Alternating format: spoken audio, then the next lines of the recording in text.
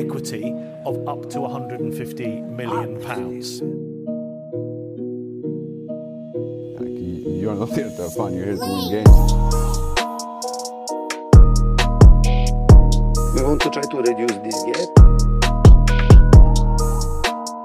I think that a good team has to be good to recognize different phases during the game. Welcome into the Tottenham Depot. I am your host, Andrew. It is episode 99. We've got consecutive victories to talk about for Spurs. It feels like the first time in a while since that I've said that, which is very, very nice. We've got the Todd father alongside, enjoying a breakfast burrito per usual. It's becoming a tradition on the podcast, Todd, that you're just in your car eating a breakfast burrito while podcasting, which is kind of brilliant, if you ask me. Hey, when you get some sunrise W's out here, any day that you get to share a breakfast burrito with friends is a good fucking day, especially in the FA Cup. You guys know that I want this trophy more than I wanted to take the bite of my next breakfast burrito. But, man, what a good day. It is a good day. FA Cup vibes are stunning right now. Scott is also with us. He is at DSM Spurs. Scott, the FA Cup vibes are fierce right now, and they are beautiful. How are you doing, man? I'm good. I took a bite too close to being introed of my breakfast, but I'm good. I'm good. We won. Never expect that anymore. So anytime we win a game, I'm always happy. I didn't notice. I probably should have noticed that and introduced Caroline first, but I just old habits die hard. And it's on me, man. I got to be prepared at all times. I had breakfast before we started recording. You guys are still enjoying breakfast. It is an early Saturday morning podcast for us here.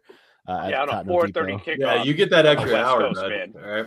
Show some respect. I've gone to the Pacific Coasters first, and I shouldn't have done that. I should have come to Caroline first. Caroline is also with us. She is at CG Stefco. Kaz, what's going on? Hey guys. I'm not sure I'm much more awake than y'all are, honestly. And I wish I had a breakfast burrito. That'd probably make this more enjoyable. I went downstairs and I didn't make a breakfast burrito. I made myself a ham, egg, and cheese on a bagel it just hit the spot. And after a good victory for Spurs over Portsmouth, it really hit the spot. Let's dive into this FA Cup match that we just watched. Just ended probably about an hour ago.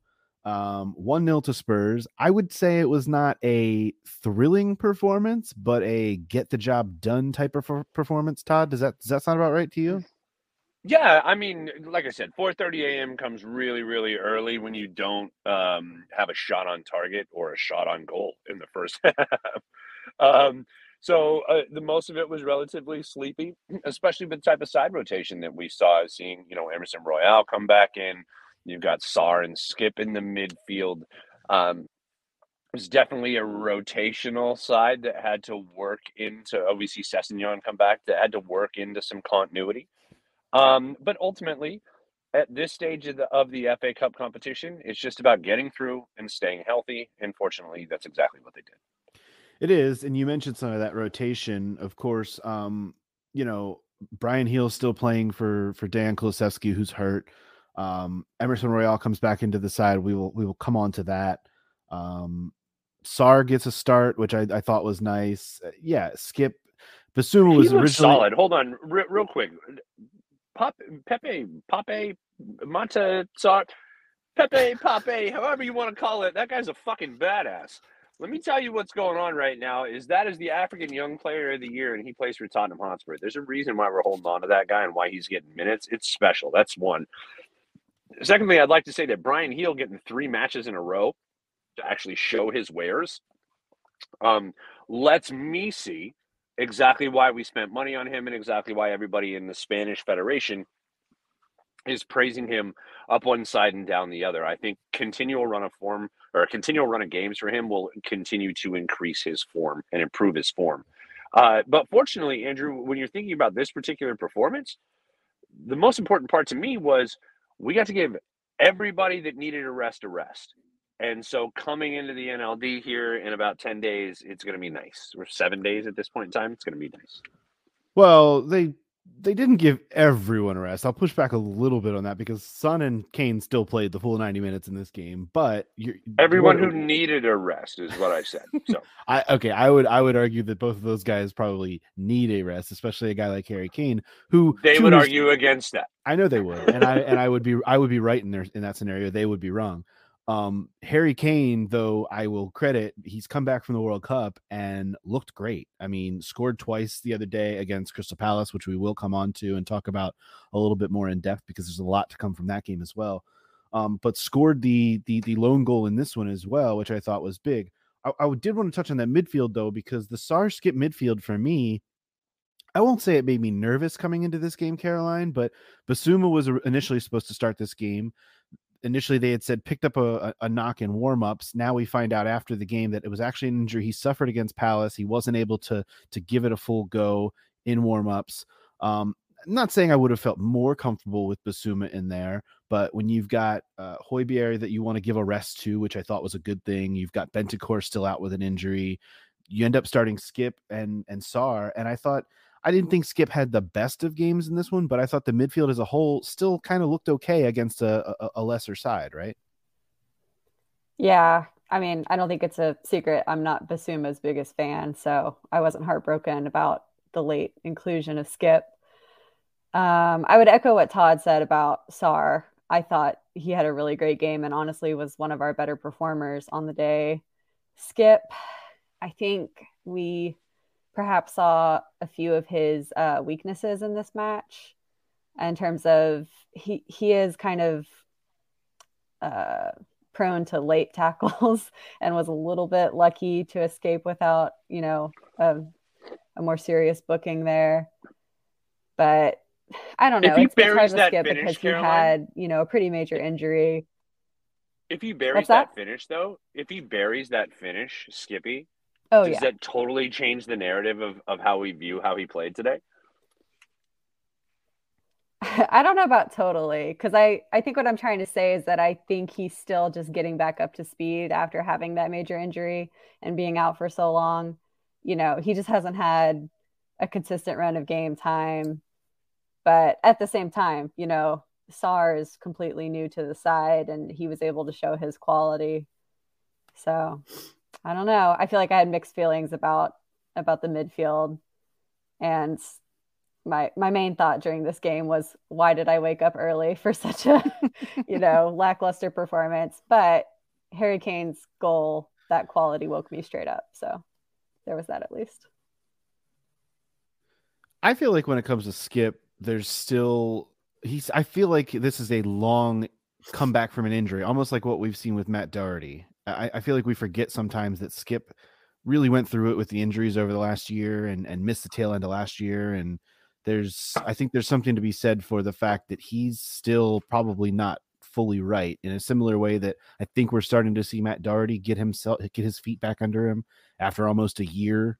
I think it was February of last year or maybe March that he went out with that injury when he was tackled by Matty Cash, and we're finally now just starting to see him come back into some real form. I feel like we're going to need to wait a little bit longer to get the full story on Oliver Skip as well, but I'm glad that he's at least getting some minutes under him.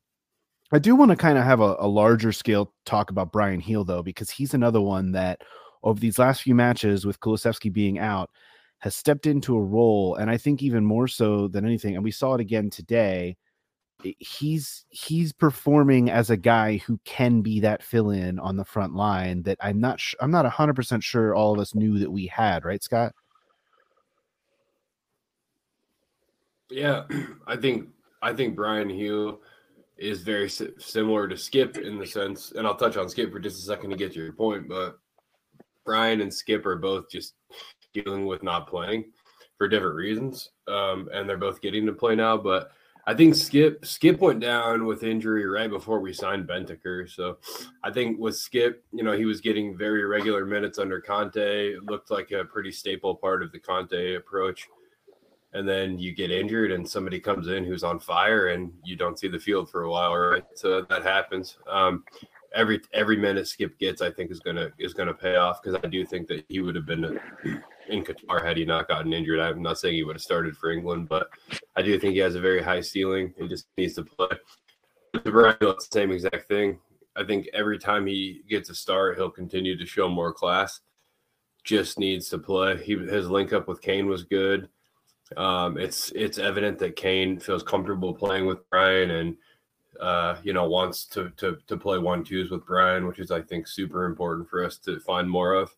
We're so with Son and Kane, especially Son, we have such a strong attack when it comes to being on the end of plays. Now, Kane obviously can be very effective not on the end of plays as well, but Son is really just a guy who you want on the end of things as opposed to creating them, right? So having somebody like Brian who can play these 1-2s with Kane, I think is super effective and should open up space for Son too, which I think we saw some of today. So I think ultimately he's starting to show similar qualities to Kulusevski. And for me, having a second option to Kulusevski is probably the biggest thing that we're seeing out of Brian right now, and it's very positive. Yeah, I think that Brian has proven his value and trustworthiness to Conte. I think more than anything else, that's what we've seen. If it weren't for the fact that Kulusevski obviously being hurt, but like the fact that Lucas was hurt, I don't know that Brian sees the pitch. And so the fact that Brian is getting minutes, he's getting minutes, consistent minutes in multiple games on the bounce, like that can only be beneficial for Spurs as a whole, even when Kulusevski comes back. And, everybody on the commentary team wants to stir up fucking controversy that doesn't exist. And they're like, well, I don't know who's going to be the odd man out when all these guys are healthy. It's not a fucking math problem. It's going to be Kulusevski. It's going to be Son. It's going to be Kane. And Richarlison and Brian are going to rotate in. But how awesome would it be, realistically, to sit Kane in the 4th round of the FA Cup and give Richarlison a start? And if shit gets dicey, you bring Kane off the bench in 60 minutes and watch fucking Cardiff City shit themselves or whomever. Like, it's going to be fantastic. I think that the depth that we are cultivating now in this space is the type of depth that will be the difference in that, like, 2 or 3 critical points at the end of the season. Caroline, do you feel like Brian Heel is I certainly don't think he's going out on loan anymore, because I do think that there is a trust there now with Conte that he can be a guy, but do you think he's going to kick on and eventually crack into this starting 11 on a regular basis at any point, or is he just a supplemental piece, it feels like, going forward, which is also not a bad thing? Yeah, I don't think it's a bad thing that he's, a backup to Kulusevski, who is, quickly becoming a world-class player. And I think that Brian and Sarr both really benefited from having, the World Cup break to work a little more closely with Conte, out of the spotlight of some of the more established players, and even like Doherty and Skip to an extent, players who had been kind of out of rotation, getting this opportunity to kind of get back into the squad more regularly. I don't think he's going to be, as far as Brian goes, I don't think he'll be starting regularly unless Conte decides to try to convert one of them into more of a central player. And, I guess it is kind of concerning that a lot of our creativity and dynamic players, they're out on the right flank, and we still don't have that creativity coming from the central areas consistently. With our midfield, I think Bissouma was kind of supposed to be that player, and it hasn't really worked out that way. And I think Skip has a lot of attacking potential that he doesn't always get credit for. But he's in that weird. Don't slight my guy right PEH, Caroline. Don't you do it? Yeah, no, that's true. That's fair. but PEH needed to get off of his legs today, which I'm needed glad a rest. he did. Yeah, I'm glad he got it. I'm so happy for that, yes. Scotty. Yeah. No, and on PEH, I think one of the interesting thing about what Conte faced with right now is we do only get creativity from the right flank. Some of that is on the midfield to keep the focus of our ball progression more centralized. We tend to push the ball wide, and I think that's to relieve pressure, right? We don't have a midfield that is calm enough. Even Højbjerg and Bentancur, this is going to sound crazy, but could be a lot more calm and poised on the ball, right? They're both looking to move the ball pretty quickly. And so the easiest way to do that is to push it wide to the fullbacks to relieve the obvious pressure, right? So until we get a midfield that's more willing to stay on the ball and take risks, I don't think we're going to see enough progression through the middle. So it's not all on just like finding the right player to be able to do it. The unit needs to do it too. And I will second Caroline. I never was Bissouma's biggest fan, still not. I'm pretty convinced that he was really good in a Brighton system, but he has not looked good to me for a shred of any second that he's played at Tottenham. He looked pretty bad in his recent appearances. Skip came on, we settled. So Bissouma's not turning out to be the player we all thought he was, right? I think there's a reason we were able to buy him. I'll say that about anybody that's highly touted that we signed. There's a reason we were able to sign them, right? Because someone else didn't come in for them that would have if they were good enough, right? So all right. No, but seriously, yeah, I'm gonna push back on this as well because listen, right there. Yeah, he was one of the best midfielders in the Premier League for Brighton, and you can't just say that he's a system midfielder. It doesn't work that way. I don't show me any reason to not say that. I mean, so here's the thing. He was available to buy. There's nothing about what I'm saying that. The reason why we had the ability to buy, I agree with what you say, that if somebody comes to us, it's because there's a reason why we had the ability to buy them. It had nothing to do with his ability on the field, buddy. And you know that as well as I do. It had to do with the timing of the conversation that we had with that guy. I think it's very much signing him 4 days before he got cleared of sexual assault charges. So let's just call it what it is. Yeah, of course, but it can very much be both of those things, right? A club like City, who operates off oil money, will look the other direction for talent. We know that, right? So it's very much both of these things. I stand very firm on Bissouma not being as talented as we think. Yes, exactly. But we're over here. Hold on a second. We're over here sliding all of these, everything that he's doing, and then we're over here praising guys like Bissouma and Brian because they're getting a run of form in, because they're getting a run of games, and it's like Bissouma had COVID. Bissouma didn't get a Conte preseason. My guy's over here trying to work in, doing everything that he can. I'm not saying that his performances on the field have been good, because they haven't. They've been shit. But I'm not going to go out here and say, he's not as good as we thought he was, because he hasn't rotated into a Conte system particularly well, especially when you've got guys like PH, who's having his best season in a Tottenham shirt, and Rodrigo Bentancur, who is undroppable when he's healthy for this squad. Here's the other thing about Bissouma, and I think Scott, I think you tried to make this point a minute ago, but I'm going to twist it on you. You said he was better in a Brighton system. I think actually there's less of a Brighton system than there is a Tottenham system, and I think he's having to become more of a system player in a Tottenham system, and I think that's why he's struggling. He's trying to figure out how to play in a system. He had a lot more freedom at Brighton to roam and do creative things and show his skills. He doesn't have that freedom in Tottenham system whatsoever. Exactly. I'm just saying he was good in the system that he played in, right? And it was a 3-man midfield. Also, that's another big factor. Is that there was a different. Yes. The point of this, though, is that our midfielders are not calm enough on the ball. I'm not here to bash Bissouma, right? I'm just saying that right now we don't have enough creativity because we push the ball wide, because our midfielders want to relieve pressure too quickly. Caroline, jump in. I'm gonna. Yeah, Caroline, definitely jump in on this, but I want to press and say, is it that they're not calm enough on the ball, or is it they're constantly overrun because we're playing a 2 and everybody else is playing a 3 in the midfield? Caroline. Probably both. I think Bissouma has 8 assists in 24 matches. That's all I'm saying. Or I'm sorry, Perisic has 8 assists in 24 matches. So obviously pushing the ball wide is working a little bit.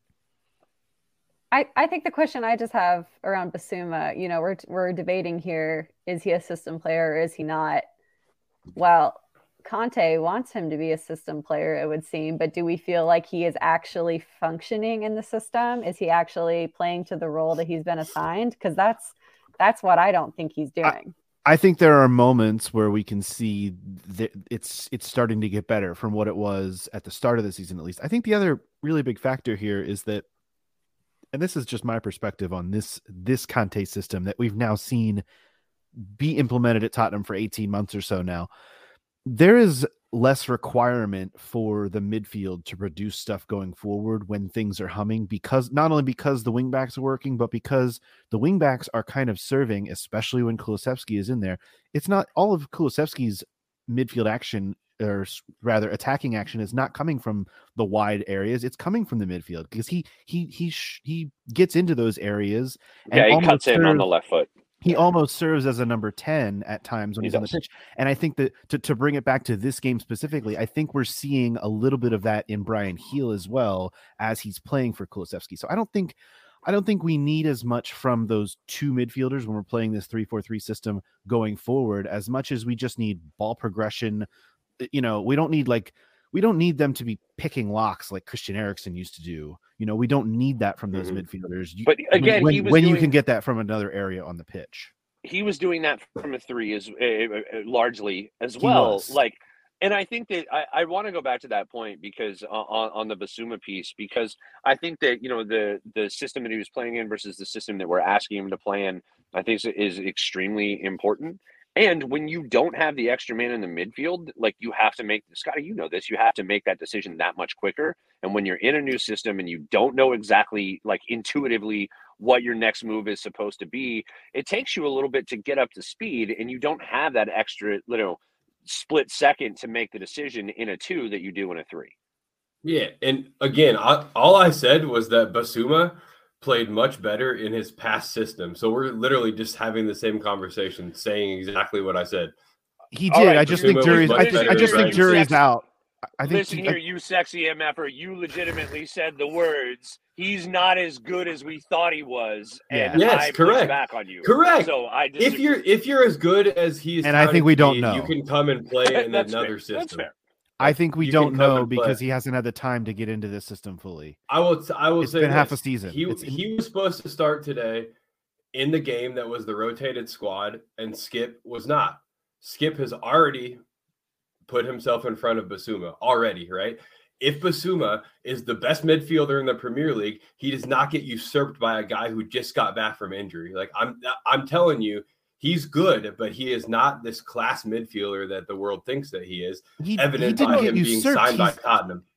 He didn't get usurped. He was hurt. He picked up an injury. We just discussed this. He picked up an injury on Wednesday and wasn't able to go today. He didn't get usurped. But why was he starting? But he was starting today because he was going to because play because he was starting over Skip. That he had yes, in a rotated side. All right. With a knock. Come on, Scott. Come on. No, I'm not. I'm calling you out on this bullshit. No, he was starting because he was starting in a game. He was going to start over Skip. Yes, you're telling me. Yes. You're telling me that means Skip is better. Side. Yes, in the rotated a rotated side with Harry Kane and Heung-min Son. Come on. And we're gonna. I think we're gonna. And Pape Matar and Tanganga and Sanchez. All right, I want to get back to actually talking about who played in this game because we've talked way too long about Yves Bissouma and he didn't fucking play in this game. The wing backs in this game is where I want to go next because I thought that despite the fact that Ryan Sessegnon recorded an assist and Emerson Royale participated, I thought that the wing backs were not good in this game, which I think exemplifies how good the midfield was because they were still able to take control with that 2-man Skip Sarr midfield. But the wing backs is where I want to focus this on next because everyone's going to say, and everyone did say, and everyone will continue to say, why did Emerson Royale start over Jed Spence? Jed Spence came on in this match after 77 minutes and didn't even come on for Emerson Royale. He came on for Sessegnon, and Royale moved over to the left. Because you couldn't start Royale on the left. No, you couldn't. And you're trying to rotate Doherty and Perisic and give them time, which I get. And I don't think Jed Spence has 65 minutes in a Conte system at this moment in time. I'm not sure he should have any minutes, but I know that's an unpopular opinion. Well, say more about that, Caroline. Yeah, please do. I very much want to hear why. I just feel we've talked half of this pod now about the importance of ball progression, and he does not do that. Does he do it more than Emerson Royale, though? Because Emerson Royale... No. He has Emerson Royale does all the things right. Emerson Royale does all the things right, except for the kick in the final third is shambolic every fucking time. Yeah, I think that's fair, Todd. To be fair to Royale, he did have the one moment today early in the second half with a beautiful header that rang off the inside of the post and did not, if it's, who knows, a couple centimeters to the right, it drops into the goal, which would have been a brilliant finish. I will be fair in that respect, but otherwise I just don't. Every time Emerson's on the pitch, I don't see it. And I know I continue to, this is episode 99 of this podcast, and I think I've said that for 75 of them. I just don't see it. And honestly, I know that Ryan Sessegnon falls a little bit into the category of Oliver Skipp with injury stuff and still coming back from a lot of stuff, but I just have not really seen a lot from Ryan Sessegnon on the other side either. Right now, our best wingback pairing, without a doubt, hands down, is Matt Doherty on the right and Perisic on the left. And the Jed Spence conversation to me is, I think, one that it's going to continue to be had until there's no reason to have it because he's either on loan or no longer part of the plans. But I know that he was a club signing, not a Conte guy. So I guess that's part of it as well. It's just, it is baffling to me, the Emerson Royale of it all. And it's frustrating. I don't know. Somebody pick up the ball from there. I'm not sure where else to go. I think the thing about the whole Jed Spence question is that I think there are a lot of fans, and not just about Jed Spence, but about young players in general, have this perception that the grass is going to be greener, with this quote unquote promising young talent who just needs a chance. And, sometimes they get a chance and you realize that they're not actually at the level that you think they are. That's where I'm at with him. I'm not saying he's a player who couldn't play for us in the future. I just don't think he's there at the moment, and I think he needs a loan. I couldn't agree with that more. I think that same. I think that us having a conversation about why is Jed Spence not playing? What the hell, Conte? Just doesn't take into account the fact that Conte is a professional fucking football manager. Like, what are we talking about? We know better than that. Like fucking Craig at the pub knows better than fucking Conte. Like, get Spence on. Shut up, dude. Let Conte do his job. He's developing talent. Let's be real. This kid can't play yet. Let's go. Yeah, we wouldn't be having this conversation if we weren't all so frustrated with Emerson Royale. Like 100%. Or if Matt, that's if exactly why people are begging for any other solution. Yeah. No, honestly, and if Doherty hadn't been injured, Mm-hmm. Yeah, I agree with both of you guys on this. I think it's the age-old tale of fans thinking they know better than a manager who's won everything, right? So you can set that aside in itself. Jed Spence, I shared in the chat, Neil Warnock managed him for a while right before he loaned him to Forest, came out and said, I just don't think he's a guy that plays much. He's either going to be in the Premier League or in non-league, but either way, he's not going to play very much, right? And then he loaned him out. Now, he had a good season at Forest, obviously. And I think he had a really good game against Arsenal that got a lot of chatter going for him, right? But ultimately, I think I see Spence as a perfect example of what I've been saying on the show forever, that like I'm done giving people chances. And that sounds so harsh, but I've just watched us not win for so long, and I'm just fucking done with giving people chances. So I'm sorry.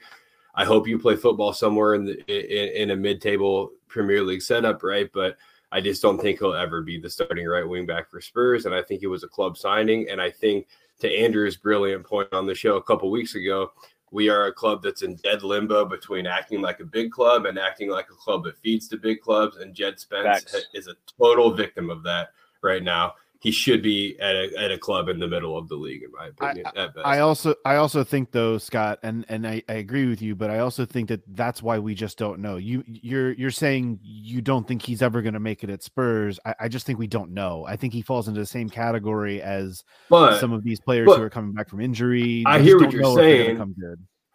I hear what you're saying, but if we want to be as good as we want to be, you have to have guys on your team that you know by now if they're good enough. And we can't continue to give people chances to prove if they're good. But you can give them chances. Hold on a second. Like my issue is not that Jed Spence needs time to develop. My issue is that, the two people that we have in front of him right now, one of them we trust sort of now that he's healthy again, and the other one we flatly don't. And I think it's a similar sort of situation that we were talking about with Brian previously. It's like, what the hell, Brian? This is, he's too slight for the league and da-da-da-da-da. And it's like, well, if you're expecting Brian to be anything other than what he is, you're going to be disappointed. But when you don't have Lucas Moura and Kulusevski is hurt, and then you're looking at Brian, like, you expect something of him in that moment. Like, I feel like the reason why so much clamor has been made about Jed Spence is because Doherty was hurt and Royale has been shit. And so we're like, well, what the fuck? And like, the only what the fuck answer is Spence. So we're like, well, Mina has to be better than what we're looking at. So what the fuck, Conte? Spence. And that really turns the narrative in a sad way for the kid himself, because I don't think that it's fair to have the spotlight shine on him this brightly at the club yet. That is very true. Yeah, it's not a fair situation for him to be in. And, you know, the club put him in the situation by signing him when Conte didn't want him, which is sad. But exactly. I think the difference between Spence and Bryan Gil is that, you know, we know that Brian's physicality is a weakness for him and something that he has to improve. The difference is that we at least can see what he's trying to do and what he can offer. Even when it doesn't always come off, I at least understand what purpose he's serving. And I just haven't seen that with Spence, admittedly, in very limited, very few appearances. I'm not here to argue that Jed Spence should be starting week in, week out, but I think that in a third round game against Portsmouth at home, I think that's the kind of opportunity you are able to give that player and get away with it, even if it is only for 60 minutes and then you're bringing on Emerson Royale for the final 30. I think that's rather than 14 or 15 minutes at the end of the game, I think giving him the start and seeing what he can do against a lower league side is the opportunity you give him, and they didn't give it to him. And I think in the League Cup, yes, in the FA Cup, no, in my opinion. And the only reason why I say that is because my only reason why we say that is because all that matters here is the win. So it's like if we give Jed Spence 60 minutes, but he gets fucking roasted and we give up a stupid goal to Portsmouth and don't make it out of this round, or have to play a fucking replay 4 days before we play a Champions League match or whatever the hell it ends up being, like we're going to be like, what the fuck, Conte? Like, how could you got Doherty or you've got Royale right there just playing, right? So that's the end of Spence. Is always going to come out. Yeah, like if Spence fucks up today and we get knocked out of the FA Cup, that's the end of Spence, right? He's fucked mentally, and his confidence is gone. And Conte's in fucking trouble. Like if we get knocked out of the FA Cup by Portsmouth. So I just think I hear you, Andrew, and I don't disagree. But man, that's a huge roll of the fucking dice to start Spence today, I think. And I agree, Scotty. And on the flip side of that coin, now, Andrew, we're looking at 2 wins on the bounce. We are, and you know, the FA Cup 4th round draw will happen on Monday. Like I said, we're recording this on Saturday following the match, so we don't know who the next opponent is, but those games will be played the weekend of January the 28th, so another 3 weeks from now. So we can focus on the FA Cup when it comes back around, because a win is a win kind of scenario. A win is a win as well midweek, because Spurs kind of took it to Crystal Palace at Selhurst Park on Wednesday, which was delightful. It was not a great first half from Spurs. Tell me if you've heard that before. Goalless at the half, but Spurs came out in the second half and just poured it on.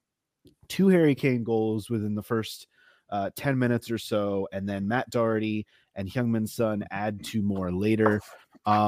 This was, aside from like maybe the 20 minutes before halftime, this was probably the most comprehensive, or one of the most comprehensive games for Spurs this season in a 4-0. Any disagreements there from anyone? Yeah, you can't be comprehensive when you're shit for the first half. Well, I don't think they were shit for the entire first half, though. I think for the first 25, 30 minutes, they were pretty good. And then the final 15, 20, things slowed up. And, you know, I think even though we were not offering much in the way of attack in that, you know, final 25 minutes or so of the first half, we at least looked way better defensively than we have in large portions of the season. And that's true. Hugo, thank God, had his act together. Yeah. Hugo had a great game. Yeah. But take a moment, because we are all going to have multiple moments, and have had them throughout the season, where we dig out Hugo Lloris for declining and aging and all of the things that he's doing right now. But take a moment and recognize that those are the games you get from Hugo Lloris sometimes as well. Had a really good performance. I got to say here, Scott, and I love to hear your perspective on this. This is kind of what you can expect from a keeper at this stage of their career, right? They're going to show you the flashes of the brilliance as to why they're still there, but they're also going to let you know very, very clearly on numerous occasions throughout the season that they're not the long-term answer. Yeah, for sure, 100%. And it's nuance with Hugo because he's, so decorated for France, and anytime you're the keeper and the captain of who's probably the best international squad in the world, that plays into account, and I think probably extends. Yeah, fair, but extends your career. So correct, it is technically the second best squad in the world right now, according to the World Cup results. But no, and he's also been our captain for a decade, right?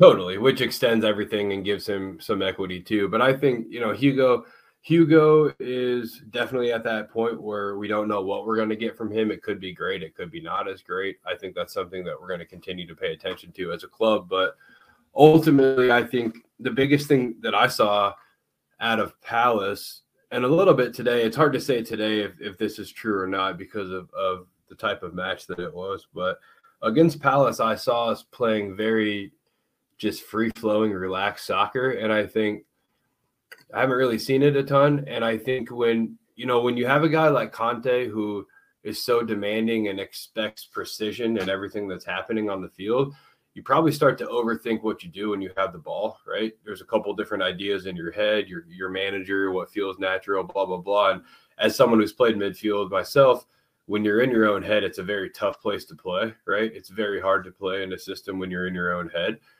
And part of, you heard from Conte teams before, players that have played for him say, I do get a little confused. Again, I'm paraphrasing, right? But the confusion sets in a Conte system, right? Because so much is expected.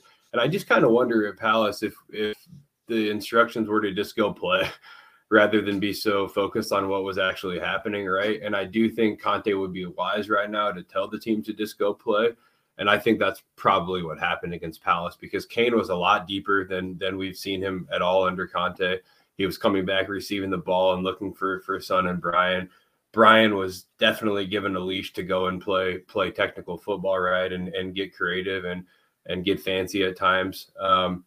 And the wingbacks, I think, just looked a little less strenuous. So I'd be curious to see, if that's the idea going forward. I think Arsenal will tell us a ton, right, how we look against them. But back to Palace, I do think that what we saw against Palace was just a leash to go and play soccer, which I think we needed right now. See, I thought the Palace match was actually an example of, Scott, the thing that you said when we first hired Conte is that the wingbacks are going to have to drive the engine. And Matt Doherty and Ivan Perisic both drove the engine. Was great. It was not the midfield of Højbjerg and Skip, even though both, I thought Højbjerg was very good. Skip was subbed off after 66 minutes. And we've talked about Skip. I don't want to harp on Skip struggles because like I said, I think he's still coming back from some injuries. Sarr came on in that match for Skip and looked okay. But I think it exemplified this wing back to frontline connection that you talk about. And every member of that 5-player group, the front three and the 2 wing backs, contributed to a goal. Doherty had a goal, Heel had an assist, Kane with 2 goals, Son a goal, and Perisic with an assist. And don't worry, I'm not brushing over that Son goal. We'll talk about it. But like those 5 players all contributing to the 4 goals that were scored in this match, I think just exemplifies what a Conte system. You're saying they just had to go play soccer. Well, that's what they were able to do because of the system to me in this match. It just looked so free flowing and beautiful, especially once things kicked on in that second half. Oh, absolutely. I think that the Doherty performance specifically was exceptional. That first goal was a Conte goal. Wing back to Kane. Yeah, I mean that's the way that it's set up. So, but we cannot brush over the fact, Andrew, that that finish from Matty Doherty was beautiful with the left foot. It was brilliant. And what did I say the second it was hit in our group chat? Emerson doesn't make that. He doesn't. And like I said, I'm not trying to be a dick about it. I'm not trying to dig out on Emerson more than I have in the 75 prior podcasts that I've said this, but Emerson doesn't hit that ball with his left the way that Matt Doherty was able to. And it was really great. And it made me so happy to have been on Matt Doherty's street for as long as I have, because I still think that guy can come really good. I'm not saying he's gonna be here for another 5-6 years and produce those kinds of results, because he's he's not that young, and he's got injury history, obviously, with what happened last year and this and that. But I think he can be a really good wingback for this club going forward, at least in the near future. Dude, if Matt Doherty's our backup right wing back, we're in a really good place, because that means we've signed somebody pretty talented, right? So I'd love. Wait a second, Scott. Hold on. I just praised Matt Doherty, and you're like, yeah, I really want him to be our back. And I get what you're saying, but you're saying, we're talking Matt like Doherty to be a backup wing back. I'm talking about the dude playing what he did on the field. No, but my point is that like he serves a purpose, and he's a good player, and I think we very much want him playing second fiddle to somebody who's a very talented wing back, right? And I think in that place, that if we get to that point, we are in a very good place as a club. If we get to a point where Matt Doherty's backing somebody up, but he was phenomenal against Palace, and I think he might be one of the better examples I've seen of Conte getting his hands on somebody and really getting them churning. And he was good at Wolves for sure. I think he's one of those guys who's a true wing back, right? Really, really a true wing back. But what Conte has done with him is just short of what he did with Juan Cuadrado, in my opinion. Yeah, I totally agree with you. I think Doherty's been sensational. And like I said, when he's in a system like this where he's not expected to be the superstar and can be a supplemental piece to Perisic on the other side and good attacking players like Kane and Son and Brian chipping in what he did as well. Because Brian was not only good against Portsmouth, he was very good against Palace as well for the 77 minutes that he was on the pitch. I just thought that was really good. Do want to note too, Harvey White made his full Premier League debut in this game. That was really cool to see. But I want to talk a little bit more about Heung-min Son too, guys, because that goal, it felt like was a long time coming. It felt like it was really needed. And this, I thought, was Heung-min Son's best overall performance of the season. I know we all will point to the Leicester game where he scored the hat trick, but this was only, I think, the third game that Premier League game that Sonny has scored in the season, maybe fourth. I can't remember offhand. He's got those 3 goals in the third game total. Third game total. So yeah, Caroline, this was needed from Sonny, right? I mean, really, really necessary, I feel like. It was. And I don't think I feel right calling it a complete performance, because I think he didn't really come alive until the second half. But I think we just saw him starting to get into more of the positions where he's been successful in the past. And part of that was, like you said, with Kane dropping a little bit deeper and facilitating him. That's been a very successful combination for them over the last couple of years. And, I saw the stat that they set a new record for most goals for a duo, both scoring in a game in the Premier League. So I don't know. It makes me happy to see them back in the record-breaking mode together. But yeah, like he needed this goal, and that he was so close to having that assist for Doherty's goal. So I think he's going to be feeling a lot more confident especially going into the Arsenal game, where we know he's going to be motivated, and hopefully we'll see more. Absolutely. He also came out and he talked about, because he had that chance earlier in the match before he scored where he seemingly lost the ball at his feet on a breakaway. And he came out after the match and he said, this mask is really messing with me, because a lot of the time I can't see the ball. And he made reference to that very play. So I think you're right, Caroline. I think the confidence factor is going to be massive with him, because I feel like if even the slightest kind of off touch, the mask is definitely throwing him, and we can see it. The one thing that I wanted to touch on here is this is the first game that he has started in the league this year in which he has scored. And that's incredible to say, given how many games he's actually started. I didn't even think about that, but that's true. Yeah. So you're looking at that going, well, wow, when your left winger takes this many games in your Premier League season to start and score, that probably is a big part of the reason why we're wondering where some goals are coming from in some of these matches, to be fair. Oh, by the way, didn't that guy win a Golden Boot last year? Just saying. So as we progress throughout this season, Scotty, I think that we're going to see a little bit more of Heung-min Son in a form in which we are more familiar and recognize him, is him looking like.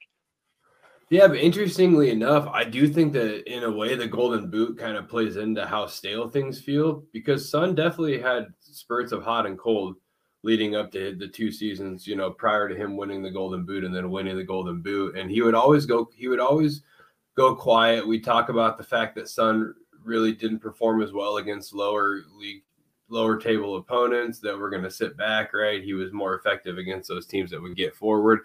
Blah, blah, blah, way more effective when Kane wasn't playing, which is accurate for sure, as far as his goal scoring contributions until this whole partnership really took off. So it's all nuanced, but I do think that some of why it feels so stale is because of what he did last season. But like Son going hot and cold is not a new thing at all.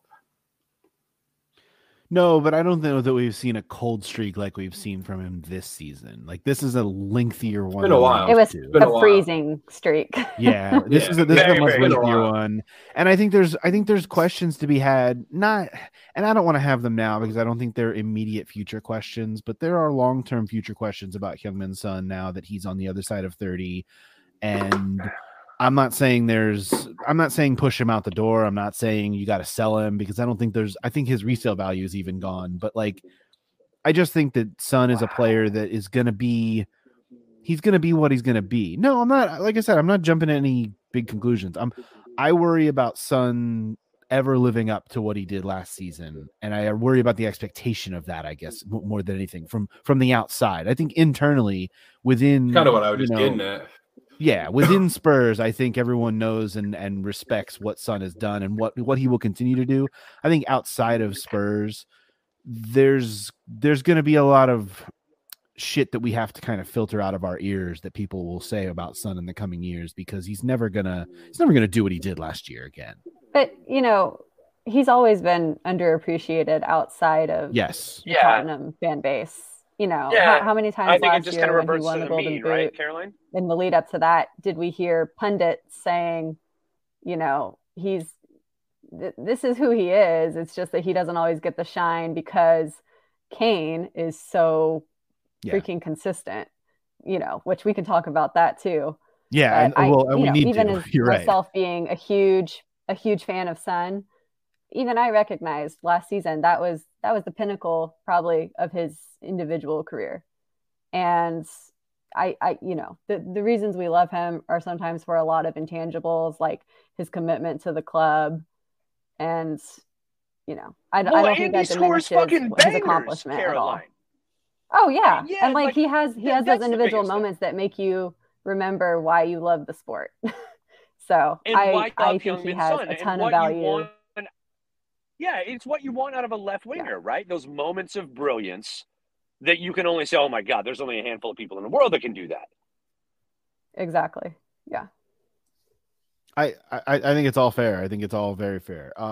You did bring up Harry Kane. We do need to talk a little bit more about him, because with the 2 goals against Palace and then the 1 against Portsmouth, he's now 1 from Jimmy Greaves, 1 goal away from tying Jimmy Greaves's club record.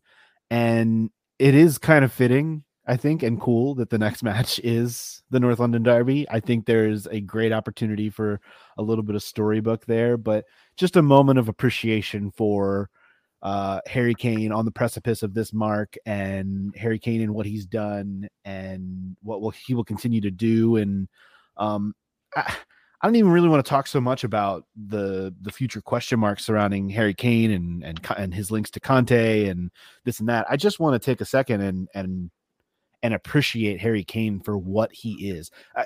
The match today is the perfect example, the Portsmouth game, where he's the guy that comes through with this goal that is needed in a game where Spurs were probably not at their best, but didn't really feel like a struggle. But he's the guy that comes through with that goal to send the club through to the 4th round of the FA Cup. He's just always been the guy. He's the guy for this club, and it's been like a decade now. I think it's actually now, I think I heard the other day, he's now scored a goal for Spurs in 11 consecutive calendar years, which is just insane to think about. That is wild. Harry Kane. What else? He's also, well, yeah, I want to take a minute to, a moment of reverence here for Harry Kane. Few points that we want to cover. First off, his 265th goal came today, January 7th, exactly 70 years to the day that Jimmy Greaves scored his 265th goal for the club. So, which is pretty darn cool. He got 266 on January 10th. Harry's going to have to wait until we play the Scum on the 15th. But yes, the storybook ending there, a little bit of God, I hope we get Peter Drury for that call. That's all I'm saying. We're not going to recognize how amazing he is until he's gone. Harry Kane is Mike Schmidt. For those American listeners who appreciate some baseball, Mike Schmidt, old school Hall of Fame third baseman for the Philadelphia Phillies, is a guy who's just a monicum of consistency. Was never flashy, but was always precise in a way that you just made you shake your head. Speaking of precise in a way that made you shake your head, Harry Kane's second goal against Crystal Palace is one of the finest pieces of individual striker play that we've seen all season long. The touch required to take that rocket of a pass from Brian and keep it into his pass so that he could finish second touch across the face of the goal was, in my opinion, a quintessential Harry Kane finish. They wanted to talk about how, classic Kane on the goal today at the top of the box, which was a nice one, but looked more like a Son goal than a Kane goal. For me, it's that across the face of the goal, buried it far post in the only place that you could put it that is the quintessential Harry Kane finish, and we got to see that on full display against Palace. I would be remiss if I didn't let if I was going to let the Mike Schmidt comp go by and say, for me, he's more like Brooks Robinson just because I'm a Baltimore guy rather than a Philly guy. But I hear you. I do like all right, that. It's a solid comparison. Come on, and I give you the Brooks Robinson one too. He was solid too. A defensive third baseman and guy's a stud. I like Mike Schmidt's bat better. I made a comparison because Harry Kane is offensively the man. I'm obviously kidding with you, but even more so than the goal you're talking about, the fact that he was the one to assist on Son's goal, with the pass over the top, the creativity out of the guy too. He's not just a pure goal scorer, even though he is a pure goal scorer. He's a pure playmaker. He's a creative footballer. He's just a all around badass footballer, and he's shown that for more than a decade now with this club. And I think it's really cool that he's on the precipice of this mark. That I really do hope the stars are aligning here for something magical, for hopefully him not only to tie the mark next week, but for him to break the mark, because that would mean he's scoring at least 2, and that would go a long way to helping Spurs looking up at Arsenal. Yeah, it lines up for a Harry Kane penalty and then a goal in open play against the Scum. I mean, Granit Xhaka is likely starting for that nasty bunch, so there's a pretty decent chance he's probably going to give one away. It does line up nicely, and it would be really cool for that to happen. Do want to look a little bit ahead to Arsenal, but before we do that, really, really big news on the women's side with the women's team this week. Caroline, they signed Beth England, which we had, I think, heard rumors about a few weeks ago, but it actually happened this week. A really, really big January signing for this club, right? Absolutely huge. And the only sad part to it is that it didn't happen in the summer when she could have had an even bigger impact on our season. Because goodness knows we have needed a consistent goal scorer. We just don't have one because our current options are, a very young striker in Karczewska and Ellie Brazil, who is now, out for the rest of the season. So yes, much needed. Very excited to have her come in the side. And I think it shows, some encouraging intent and ambition from the club that they were willing to pay, a record fee for a player coming from one WSL side to another. Hopefully that's a sign of more investment to come. Although we have heard some rumors that transfer activity for our women's team is quiet after this signing. So yeah, it does kind of feel almost like it could be a one and done, but I did want to ask you too regarding this, because Spurs women are not back until next weekend, but I guess from a larger perspective, Spurs women right now sit 8th out of the 12 teams in the WSL on 9 points through 9 games. It has not been a great start to the season. not quite halfway there, but approaching the halfway point of the year.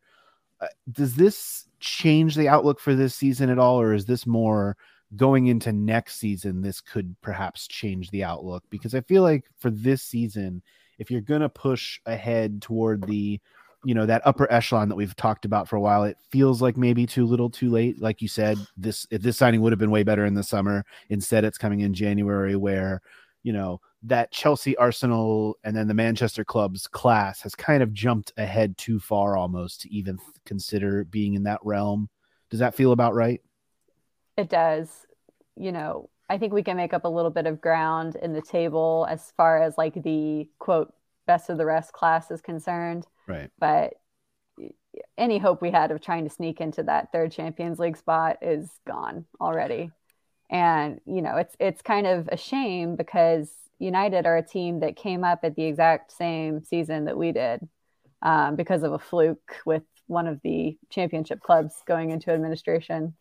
But anyway, they have really been serious about investing in their team and also their academy. To be fair, they've had some talented youth players come through that have made the difference for them as well. But this is why we're always, asking the club to be more ambitious with the women's team, because we saw at the first half of the season how easy it is to fall behind if you're not keeping up. And a lot of the other teams that are in the middle of the table, such as our next opponent, Aston Villa, you can see that they have a really clear strategy. They brought in some key players. They just got Jordan Nobbs from Arsenal, who was kind of in a similar situation to Beth England. So in a way, ahead of our next game, both sides have strengthened. So it's kind of like things have, we've maintained the status quo with that matchup. And unfortunately, I think they might still have a slight edge, because they brought in Rachel Daly at the beginning of the season, and she has had a phenomenal season so far. So. Yeah, that transitions well into a question I had for you, Caroline. Is I look at, us signing Beth England, and that like one of my big focuses this year is like more of an effort to really focus and follow the women's team. And signing Beth England is so exciting in the sense that we've, essentially smashed the transfer record between two English clubs, from my understanding. Now, my question is it super positive, or is there any truth to the idea that, I'll say this, you look at the men's club, right? And the fact that we've overspent on people that probably weren't as talented trying to spend, right? Is there any fear that we've done the same thing with somebody who wasn't getting minutes, or was this just a weird scenario that was perfect timing for us to invest in somebody who is the real deal? Yeah, my personal perspective is that I don't think there's a big risk of that happening with Beth England. I think she's a player who really is as talented as we believe. And the reason she was not getting minutes in the Chelsea side is because she had literal world-class competition in Sam Kerr and Fran Kirby. That's the truth is that Chelsea and Arsenal both have stockpiled so much talent.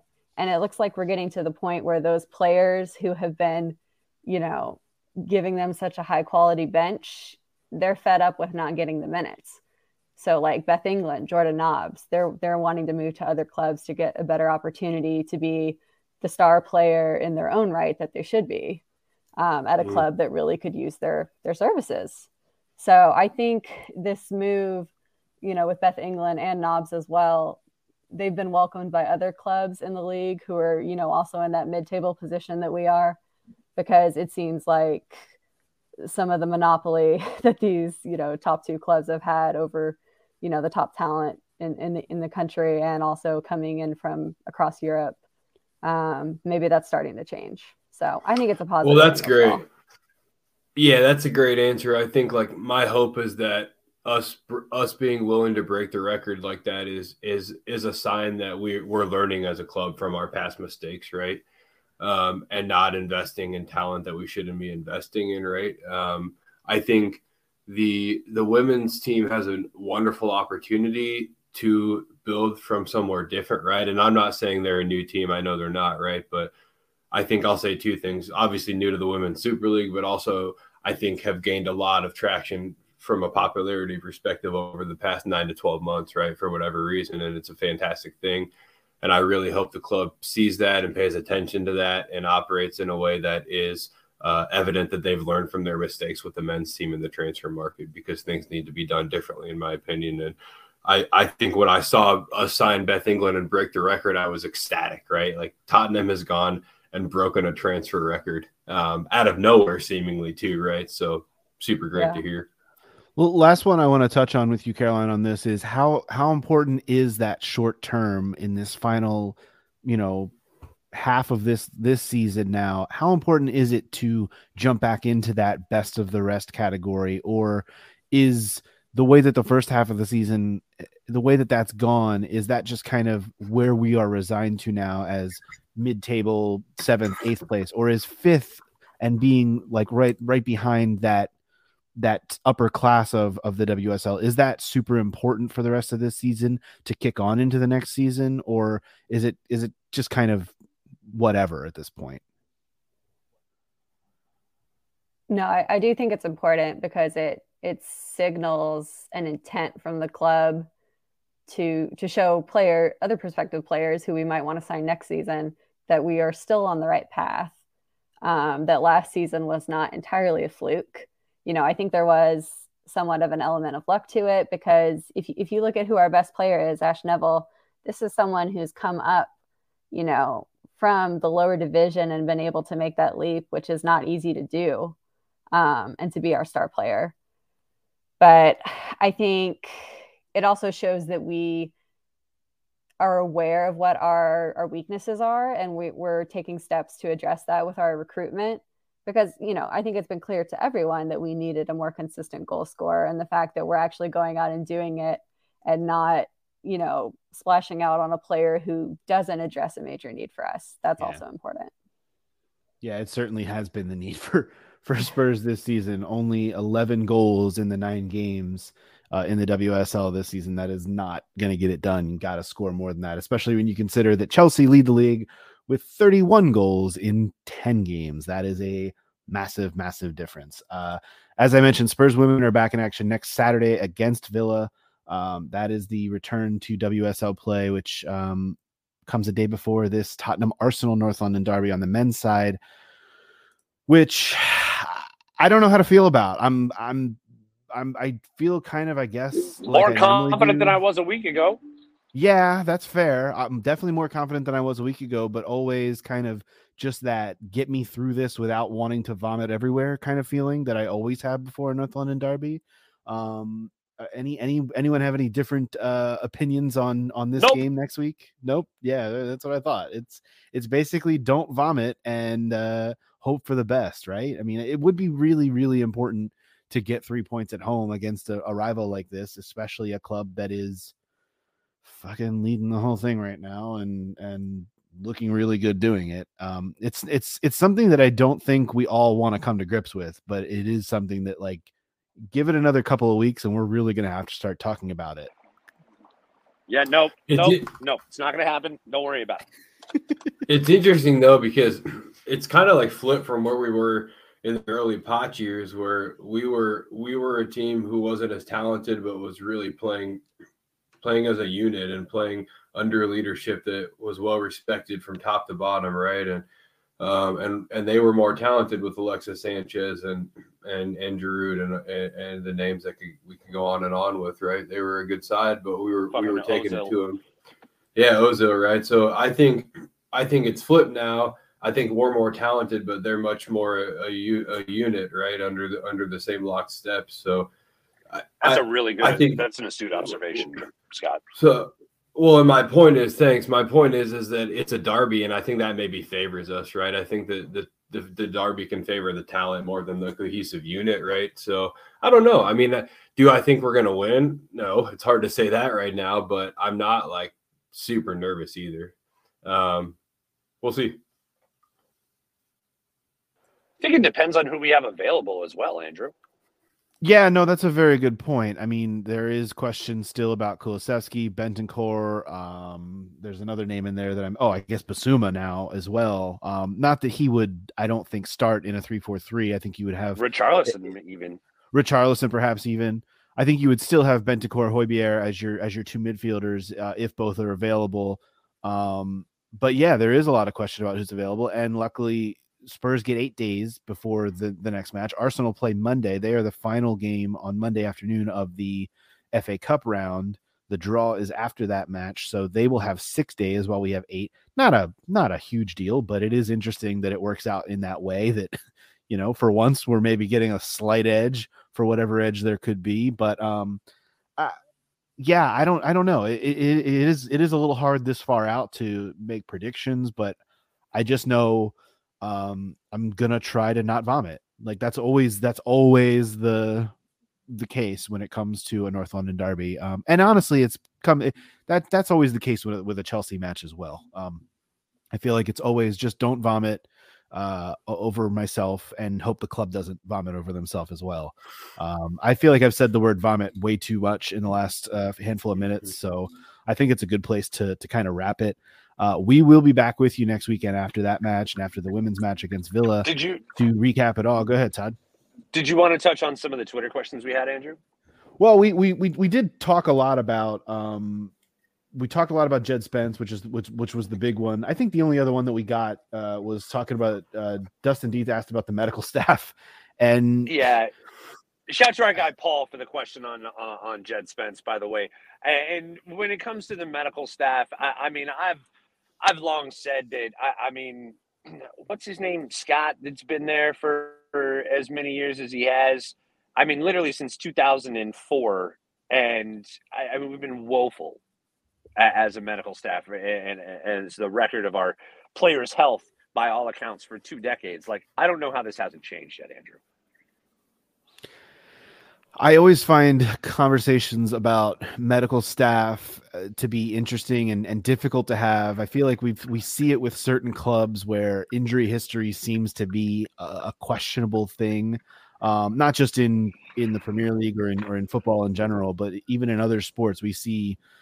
And it's hard to tell what of it is it a training staff? Is it luck? Is it, or bad luck for that matter? Is it freak injuries that just tend to happen? Is there some kind of karmic or cosmic influence? I don't know.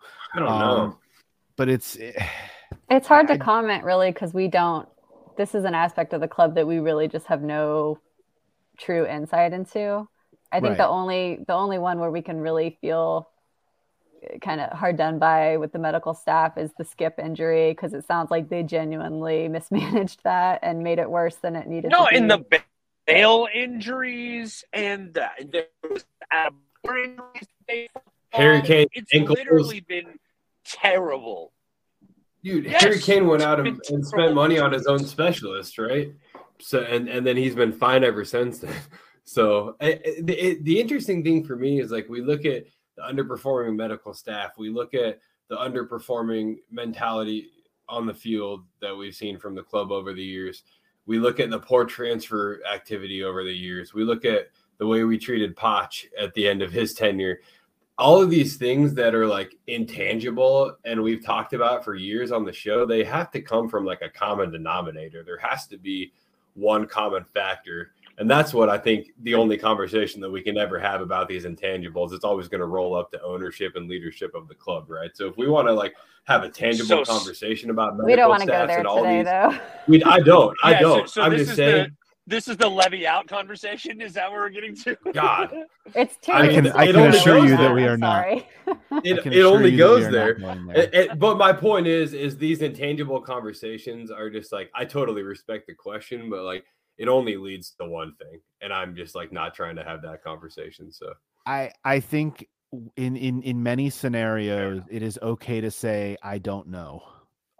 Yes, I think that's really important. I think we've said that a lot over the course of this podcast.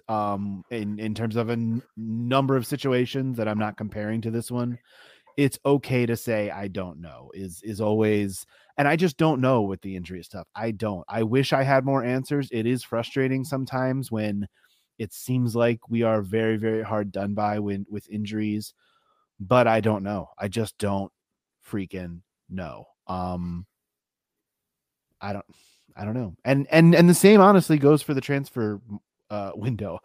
I don't know. I've said numerous times, January is open. It is January. The window is open. Let's see what comes of it. But I don't know what they're going to do. I don't know. It seems like they've got decent depth right now in places. I mean, we're talking about all these injuries, and look what they've done, in these last 2 games that we spent this episode talking about. They won both of them fairly convincingly. I know, a 1-0 over Portsmouth doesn't feel convincing, but I don't think Portsmouth ever had any real sniff at goal or any real chance in that match. It felt in control the whole way. I just don't know, like right now with the depth in this team, and you'd like to add through the window, I just continue Pedro's to say, coming, dude. I don't know. Pedro's coming. We will see. We will see what happens.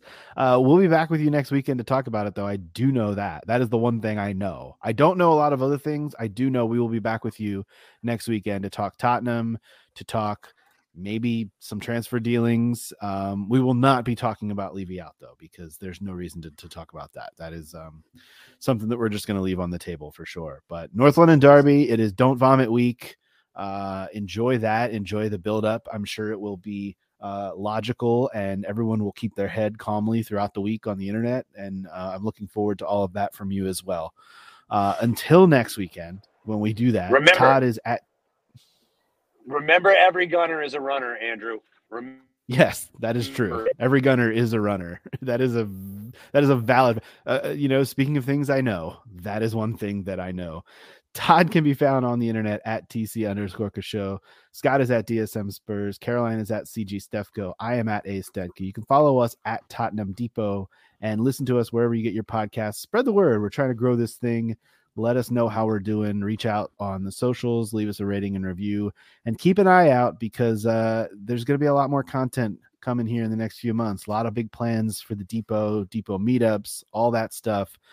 We will be getting that info out to you all very, very shortly once plans are finalized. So keep your ears and eyes peeled. Until next weekend, this has been the Tottenham Depot podcast. As always, come on, you Spurs. Thank you so much for stopping by the Tottenham Depot. Thanks to Scott Bird for our intro music, as well as the tunes you are hearing right now. Thanks to Dakota Booth for our artwork. Thank you as well to our spouses who put up with our obsession with this football club and for all that they do. And thanks to you, the listener, who really makes this happen. Supporters make this club, and you, the listener, are what make this podcast possible. Be sure to follow us on Twitter at Tottenham Depot, and as always, come on, you Spurs.